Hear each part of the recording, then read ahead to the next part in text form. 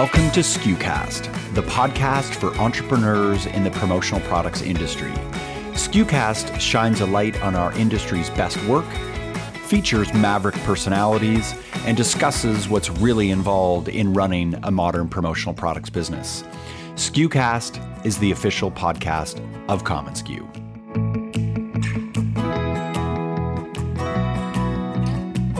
Why is the marketing in our industry so lacking in both elegance and results? That's a voice many of you are familiar with, the voice of Bill Petrie, founder and managing partner at brandivate. Bill created brandivate to help ignite and accelerate growth. With over 22 years working in executive leadership positions, Bill works with both suppliers and distributors who are seeking to grow. He's a featured speaker at the PPAI Expo, past president of the RAC board, and Bill has extensive practice coaching sales teams, creating successful marketing campaigns, executing content strategies, and more. He's a highly respected thinker in the business and co-host of the popular industry podcast Promo Upfront, where he and our friend Kirby Hasseman do a brilliant job sharing their unfiltered thoughts on the world of promotional products, sales, marketing, and branding, with a really heavy dose of reality, but also humor. Here's the thing about Bill. He's a critical thinker, someone who operates consistently with an open mind. Something I love about Bill, and that you don't get at first glance, is beneath that tough exterior is someone who really cares about elevating this industry. If you notice on the Promo Upfront podcast, for example, he's always bold enough to venture a strong opinion, but also kind enough to give credit where credit is due, no matter the source. He is one of those unique voices who shapes our industry for the better. Today, Bill and I talk about asking the hard question, why?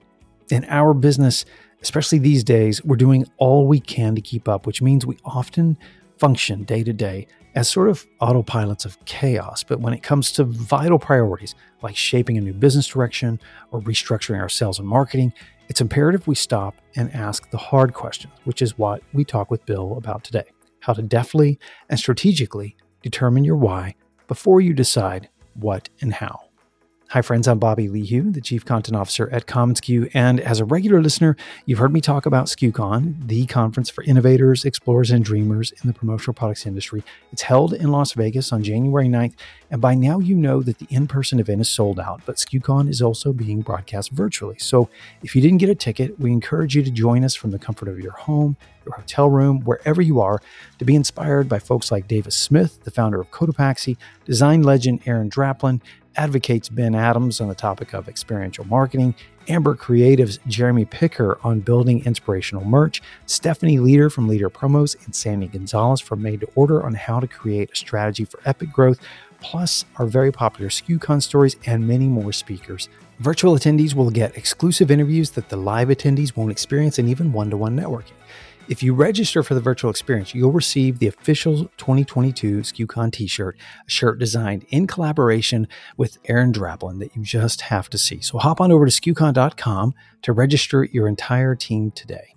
This episode is brought to you by commonsku, the work from anywhere platform that powers your connected workflow, enabling you to process more orders and dramatically grow your sales. To learn more or begin your free trial now, visit commonsku.com. Now here's my chat with our friend and brandivate founder, Bill Petrie.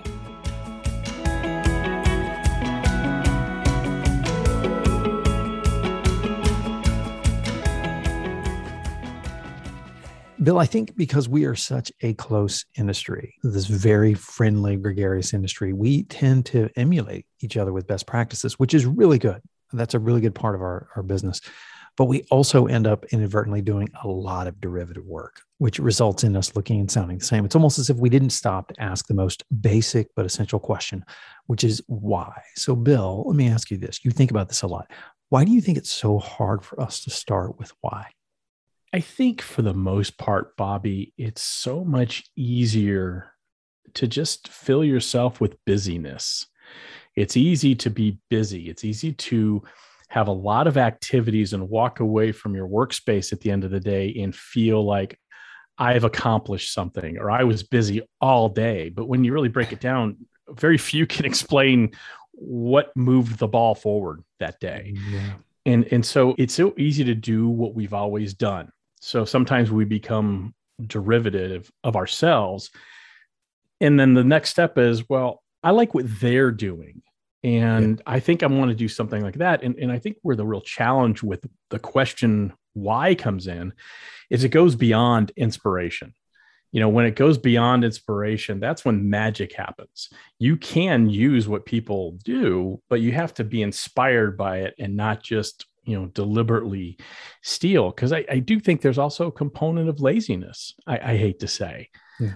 If we're all being honest, it's a hard thing to do, to look in the mirror virtually or actually and have hardcore introspective conversation with yourself. Why do I do the things that I do? It's so easy.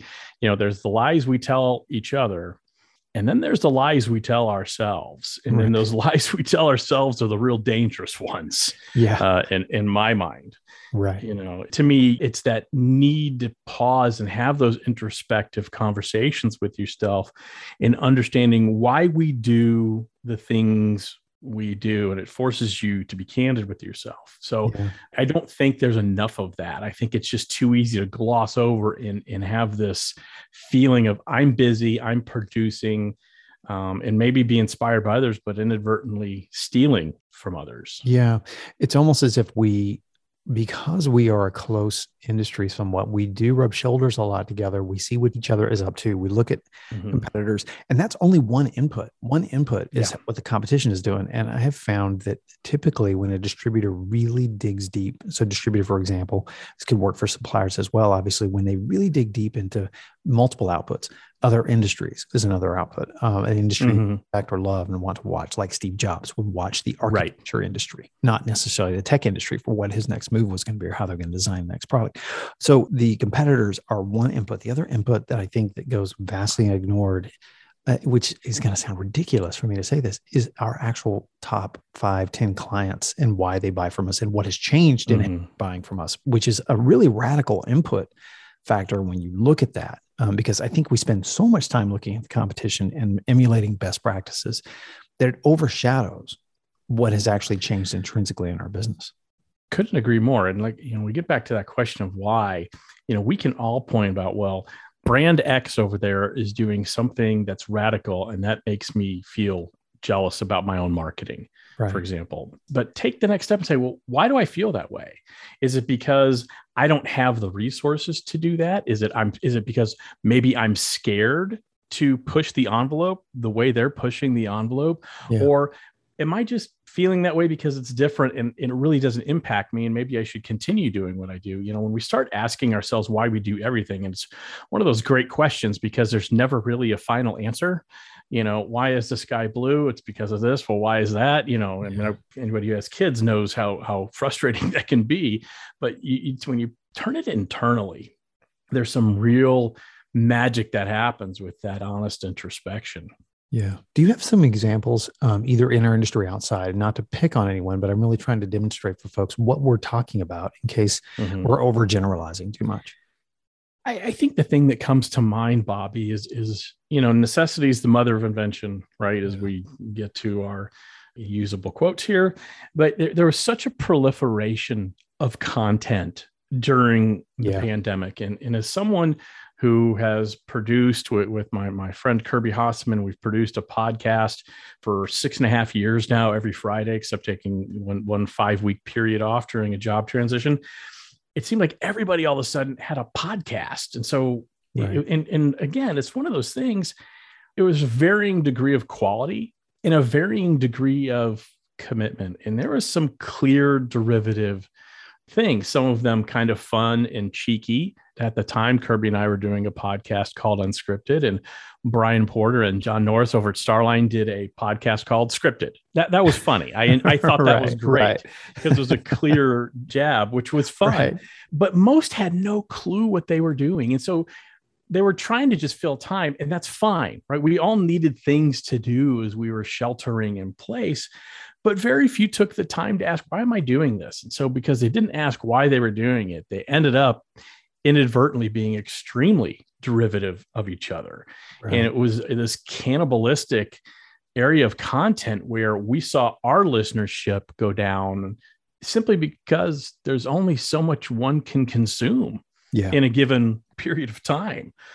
As a species, we love to complain about the noise We love to complain about how noisy things are, but at the same time, we seem to do every single thing in our power to use that noise as both a shield and a reason. We use it as a shield because, well, I can't get that done. Things are too busy. Things are too noisy. I'm overwhelmed. But then we use it as same thing we use as a reason we can't get those things done. Right. We as a shield, we don't allow those quiet moments. We make sure we have our Bluetooth speaker on in the shower. We listen to podcasts when we try to fall asleep at night. Right. And then it's the reason because it's this crutch of why my marketing doesn't work or why does this piece of content doesn't work. And I think as a species, we really need to start having the courage to embrace silence and use that silence to understand why we do the things that we do and how it can work better. There's a reason that the old joke, which is rooted in a lot of truth, is the best ideas I have are right when I'm falling asleep or when I'm in the shower, because it's nice and quiet. When you mentioned our interruptive culture and how we tend to sort of actually welcome and want this noise, despite some of our feeble efforts to block it, someone mentioned to me that immersive experiences like Netflix binging are actually the way a noisy culture gets immersed in something, because now we've gotten so used to the interruption culture that it's such a vital part of what we do. And I guess to tie this to what we're talking about, when you look at podcasts and blogs and social posts, we have an active input filter that's going on all the time. So I think part of the challenge might be, because we are increasing our intake of ideas that's happening out there, we're also increasing our intake of ideas from within our own people group, our own tribe. And therefore, there's a higher percentage of duplicative content coming at us. And the dangerous part is that's how we form our ideas, is out of this same little pot. Well, the way we consume content now, we can pick and choose. So we make sure that the content, whether it's intentional or not, we unintentionally or intentionally make sure that the content we're consuming really aligns with our belief systems. It's uncomfortable to have your belief systems challenged. Right. I talk about worldviews. Everybody has certain worldviews, and those are things that don't change. I have a worldview that Van Halen is the greatest American rock and roll band. That's a worldview. I'm not going to entertain a conversation that would dissuade me from that opinion. Right. But I have many opinions that I love being challenged on because it allows me to learn. I don't know it all. I'm not the sharpest knife in the drawer. And I love having intelligent conversations or watch content and consume content that challenges things I maybe thought to be true, but I'm willing to be wrong in. We have to be willing to be wrong a little bit. Do you think this aspect of us not asking why enough, or us not inviting contrary opinions or other perspectives into our world, is because we control our input so much, but also because we like our noisy routines? Very much both. I think we love our noisy routines. We love surrounding and immersing ourselves in constant motion, in constant input. I look at my kids and they're 18, about to be 19 in a week, depending on when this drops, and they're in college.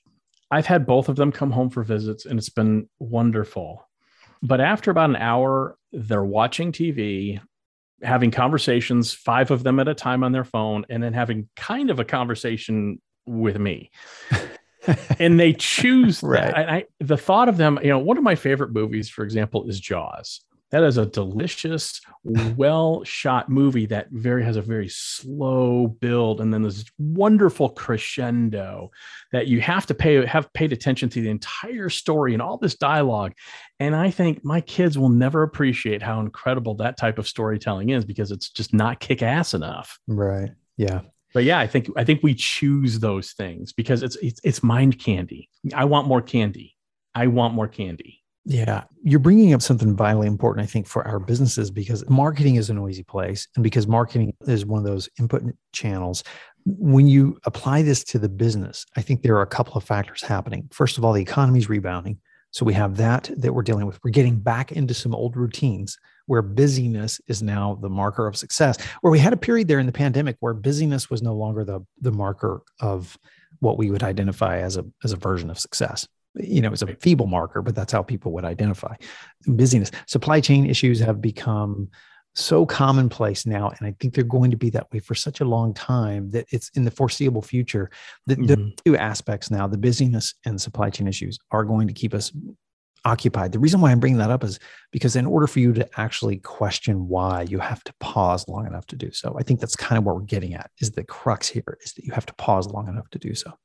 I think so. And I think in any sort of crisis, there are positives that can come out of it. And while I wouldn't wish the supply chain challenges any suppliers and distributors are experiencing, it will force a level of creativity that I think I'm excited to see. You know, Kirby and I spoke about it. Kirby Hassman and I spoke about it, that this is an opportunity for really right-thinking distributors to not just say, I can put your logo on anything in this catalog. It's an opportunity to say, here is what I have available, because now it's limited.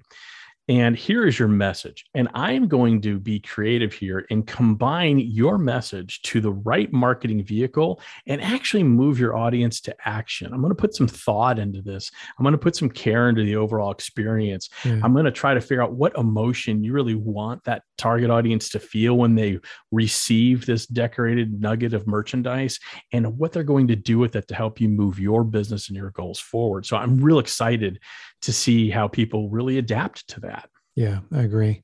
Bill, how do we end up thinking different? I'm a good Gen Xer, right? I've always been a why person. I've never been a how person. I can't fix a damn thing. I don't know how to do a lot of things, but I'm a good Gen Xer because my axe is always ready to grind against anything, right? I have an axe ready to grind against anything. So my why is always on.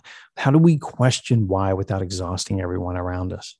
Yeah, I love this question because I'm a fellow Gen Xer and I can find fault in just about everything and grind it up, and including myself, though. I think, again, you start by questioning yourself, and it has to be sharply, honestly, but kind of in private. It's stepping out of yourself and out of your comfort zones and asking, kind of using the content marketing example we talked about earlier, why do I accept good enough? I mean, these are real questions I've asked myself because I find myself in these ruts because I like certain aesthetics. And the second I feel comfortable in those, I need to start challenging why I'm comfortable. So these are literally the questions I ask myself. Why do I accept good enough? Because we all do. Why am I following instead of leading? Why am I creating X? And X can be anything. And then the follow-up question is, why is it important that I accomplish Y? Yeah. And then the one overall I ask every single day, why is my brand important to my target audience? I really ask that every single day. And I know I'm never going to have a good answer for that, but I'm continuously focusing on, I'm chasing the dragon there. I want an answer someday.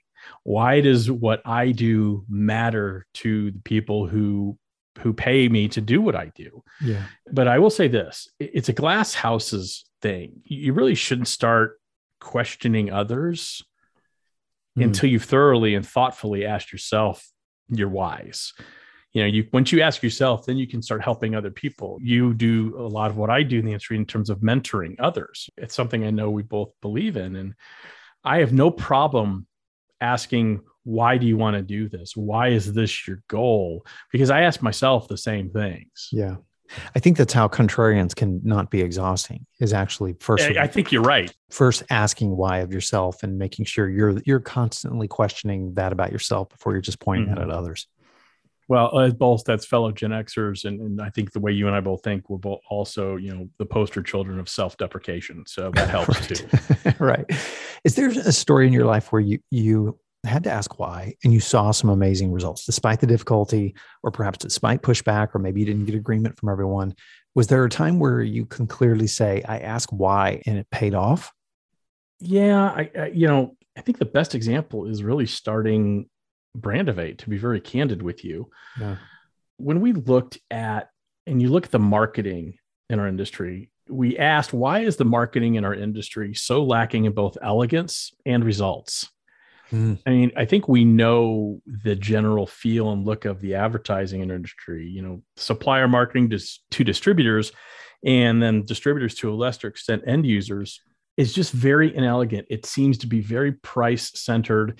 It's basically a digital paper version of a guy in a corner opening up his overcoat saying, do you like any of these watches? Right. And so what we wanted to do was inject some retail inspired, not copied, but we talked earlier, looking outside of our industry.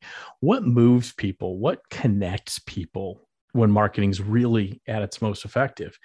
And yeah, got a lot of pushback. Got a lot of pushback, not from people who believed in us, but certainly from people I consulted who I respect in the industry say, yeah, the industry's not going to go for that. That's just not what they're used to. Right. But I'll tell you what, we have seen results, and it's not easy to come by in the world of marketing and branding where ROI is generally, oh, this feels right. Yeah. We've had one supplier client saw an 87% increase in engagement with their advertising. And that includes distributors sharing a ghost-written blog with their end users. And they also had the largest sales month in a category that they had considered kind of an afterthought to their entire line. Whereas we looked at it and said, you've got some really great merchandise here that can tell somebody's story. We've done distributor client rebranding. They've been a distributor for 40 years and done some amazing custom merchandise, but their name and their branding did not speak to any of that. And we redid that. And now they're seen as much more progressive and much more vibrant. And they've not only seen an increase in their clients, but they've also seen an increase in the people who want to now work for them. Yeah. Because we all know that's a challenge these days. So when you have the courage to ask those why questions and the courage to challenge the status quo, or hell, even your own success, you can truly innovate and drive change as opposed to being forced to adapt to the change other people have the courage to make. Yeah. Bill, with brandivate, you wade into the middle of companies, and essentially that's what you're doing. You're asking why. And when folks are building a business, they're very attached to certain outcomes or certain practices that they've created through the years. And that attachment, even though by just hiring you, that would be an openness you would think, but I would also assume that you walk in with your why questions and change can still be difficult. Have you found how folks can embrace this whyness and be more open to why by just engaging with them? Like, what have you learned through this process of walking in the middle of a brand and asking the question why? Honestly, great question. We do walk into that. People take that first step to hire us and know that we're coming in because they need change. They just don't know either how to affect that change. Yeah. They may not know the types of change that needs to happen, but there generally is some resistance. Once we start asking those why questions and we start every client relationship by really looking at the overall brand. What are the strengths, but what are the weaknesses too? We all have them.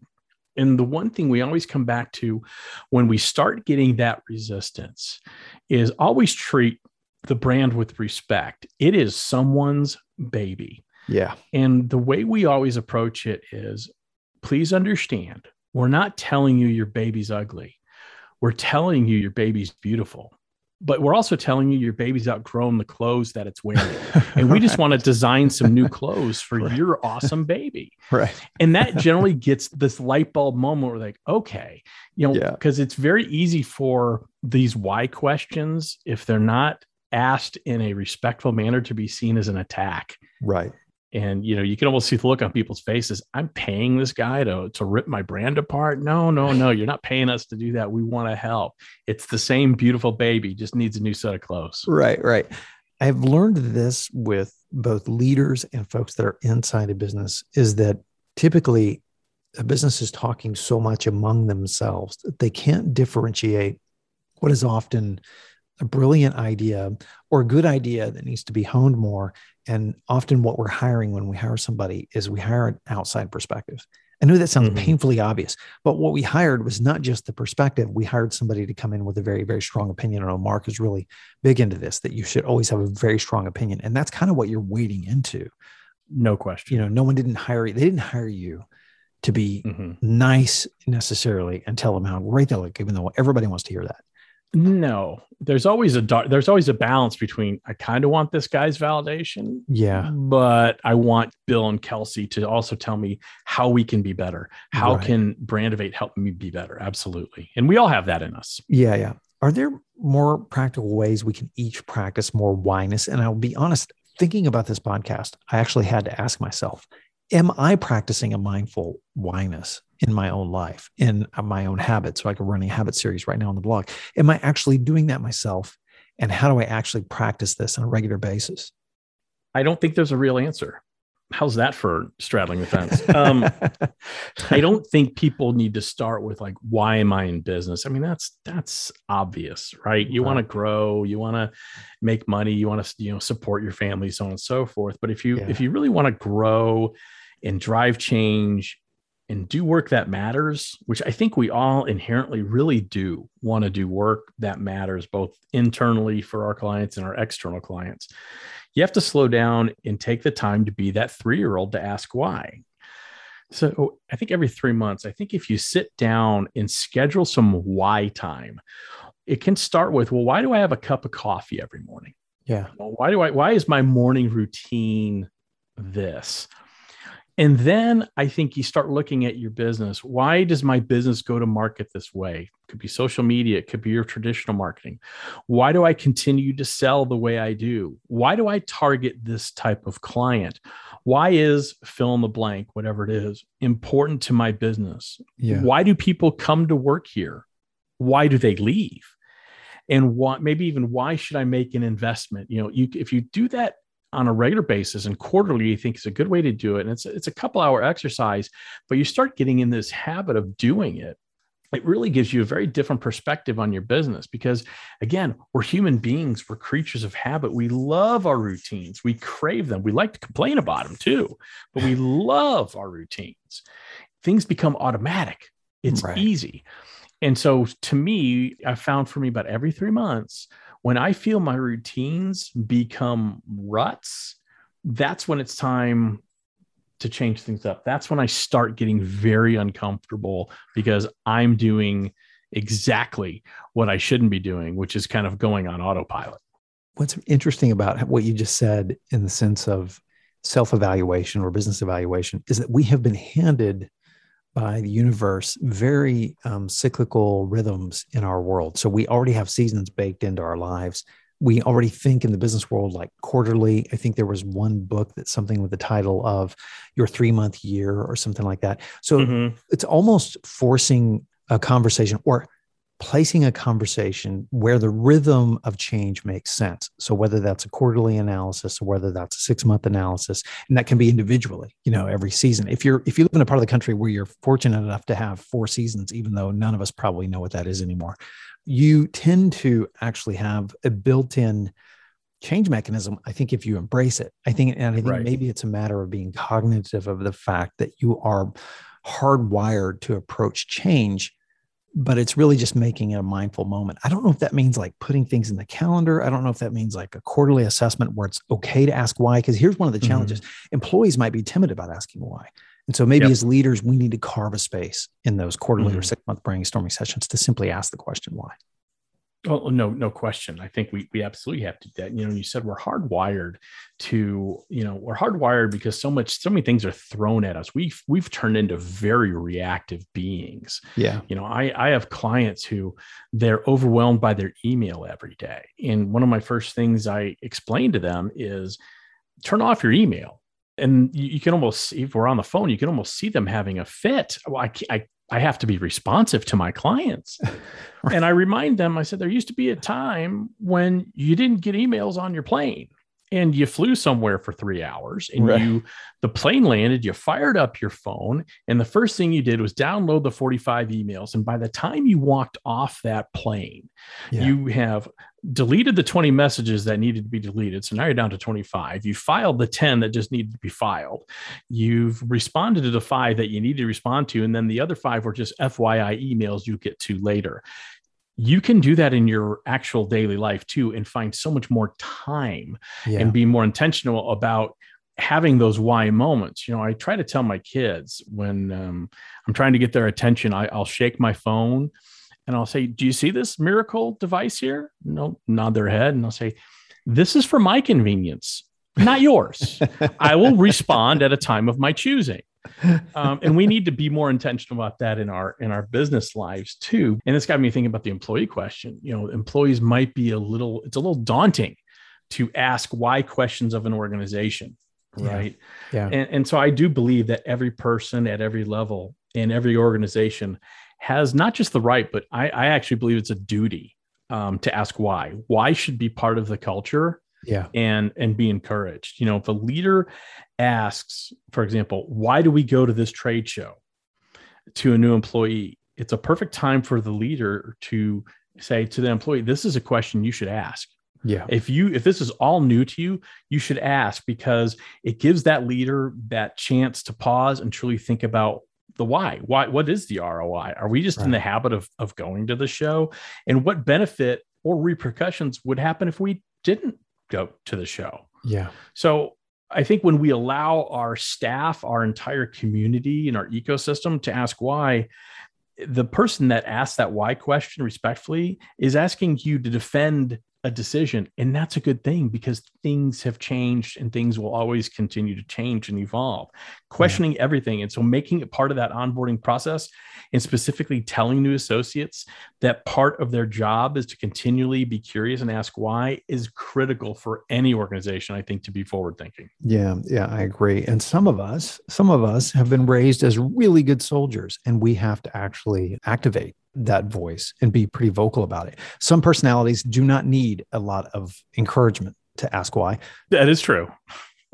The thing about time limitations, I think one of the sort of markers in an organization or an individual's life is, and again, probably painfully obvious, but sometimes that's what a podcast is about, is to point out the painfully obvious. Right. Is that when your plate gets so full and things are starting to fall off, a lot of that might be because you have things on your plate that are just part of routine. And I noticed it's actually about content. So the content proliferation, there is never a lack of new and good ideas. When you're in the content game, Bill, as you know, there's never a lack of what all we can do. There is a lack to what exactly we can execute.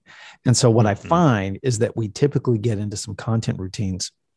And this applies, I think, to all of our businesses, whether it's sales routine, marketing routines, that often you're in a routine that is so comfortable, but it's no longer effective. And I think that's where that quarterly check-in about asking why, we call them analytics, but it's a boring way to think it. But that's what an analytic review is really about. It's really asking the question, why? Right. And, and I look at that, I get in ruts too. Yeah. I'm guilty of it just like everybody else. I mean, I publish a blog every Monday, and sometimes I am so creatively vacant, I don't know what I'm going to write about. And I have to, I start saying, maybe it's time to move this to every other week. Maybe I've run out of ideas for the time being. Right. Or, if there's times I notice where, Kirby and I, with our podcast, I feel like we actually had to put a moratorium. We are no longer discussing industry acquisitions unless it's something ridiculously major that we can't ignore, because then for a while we actually said we are not the pandemic podcast of record, because it felt like and then lately we put a moratorium on supply chain talk. There's only so many times we can say, exactly, guys, get in front of your clients and warn them. So we start asking why do we keep talking about this? I mean, I know it's important, but is this part of the podcast, right, is this beautiful amalgamation of entertainment and education. And if it borders too much on sounding like the school marm who's reminding you to do your math homework, that's not fun. And so we can't do that. Right.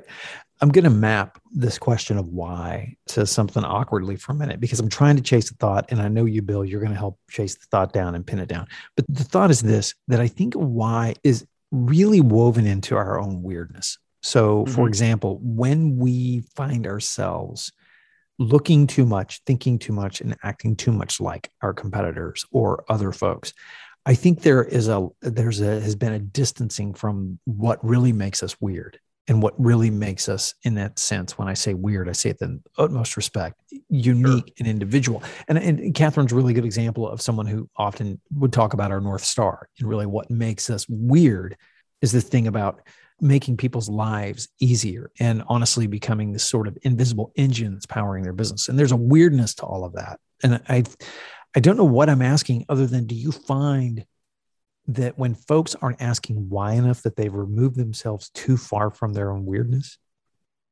I do. I think you do. I think it, as silly as this sounds, it starts with a company mission statement. And I know that sounds like, okay, Grandpa, we get it. Our company should have a mission statement, but they serve a purpose. Yeah. A mission statement is that what you're talking about, that North Star, that guiding light. It's the why you do what you do. And I'm a big believer that should be loud and proud on a company website. And so the thing that motivates what we do at brandivate, what Kelsey Cunningham and I do, is hopefully unique in our space that we play in. And by formulating that in a vacuum, when you create that weirdness, right? You create, this is what I visualize. This is why we exist. We exist, to what our mission statement says. I could read it to you, but that's not what I want to do. So I'm not going to. But the point is, you have to have that mission statement because that's the thing that everybody in the organization looks to. Yeah. And when they start looking outside and you start feeling like, well, I'm taking some of that and that's kind of what we do. If it's not 100% in alignment with that mission statement, with your internal weirdness, then it probably shouldn't be done. Yeah. Yeah, I totally agree. We had a sort of a crisis of our whyness back years ago when we evolved into this company store and shops model when I was a distributor. And one of the questions that we had to ask was why our top 5 or top 10 clients were buying from us. And we found out when we peeled that back, they actually bought from us because we made the management of brand and materials easier, which was different than selling a shirt. And so when we got into that and dug into it, I agree with you on the mission is that when our mission became about that, it just really sharpened our focus in terms of who our future clients were, who our future employees were. And so I agree with you. Forget the fact that it's an old mechanism. The mechanism still works to ask the question why and to filter everything through that. Does your why change, Bill, as a business? Yeah. Oh, yeah. I think it changes all the time. And I think what you guys do, and we've started to do here, because we've been in business about 1.5 years. So now you feel like, okay, we're not the new kids on the block anymore. We have a viable and sustainable business model. Right. Now's the time to start asking the exact question you asked, which I love. Why do our top 5 clients buy from us? Why are they drawn to us? Right. Why is there a connection there? Because that not only helps you redefine what your mission statement is, because a mission statement is, it's a work in progress, as it should always be a work in progress. You're never done with your mission statement, in my opinion. I think it might not change for 20 years. But that doesn't mean you're not looking at it on an annual basis. How does my audience change? Why are they buying from me? Why are certain people I think should buy from me? Why are they not buying from me? Right. Because that's part of it too. And so what we're finding out why people buy from us, because they feel like we view, even though I have 20 years plus in the industry and Kelsey has 15 years plus in the industry, what we're finding out is they feel like we are viewing the industry in a totally different manner, like we're outsiders. Mm-hmm. And that's not what I had thought. And I love that, by the way. I have no problem with it. I think it's fantastic, but that will shape how we go to market moving forward. Right. Well, Bill, I'd love a chance to talk with you. And I have to say, you have done a really good job of being the voice in the industry that does ask why all the time. And I say that respectfully, because I've seen you do that time and time again. And I think it's the impetus of your show. It's the core of what you guys do. It's the core of what you do as a business. So if anyone has codified and sort of exemplified this as a discipline and as a mindful practice, it really is you. And so thank you for pushing and challenging all of us and for being Bill. Well, I appreciate it. I only know how to be me, thankfully. If I could figure out how to be someone else, I'd figure out how to be Eddie Van Halen, but I can't do that. So I'll be me. Thanks, Bill. Appreciate your time. Hey, thank you. Thanks so much for tuning into this episode of SKUcast. Be sure to keep up with our latest content by subscribing to SKUcast on iTunes or to our blog at community.commonsku.com. Until next time, friends, thanks so much for listening.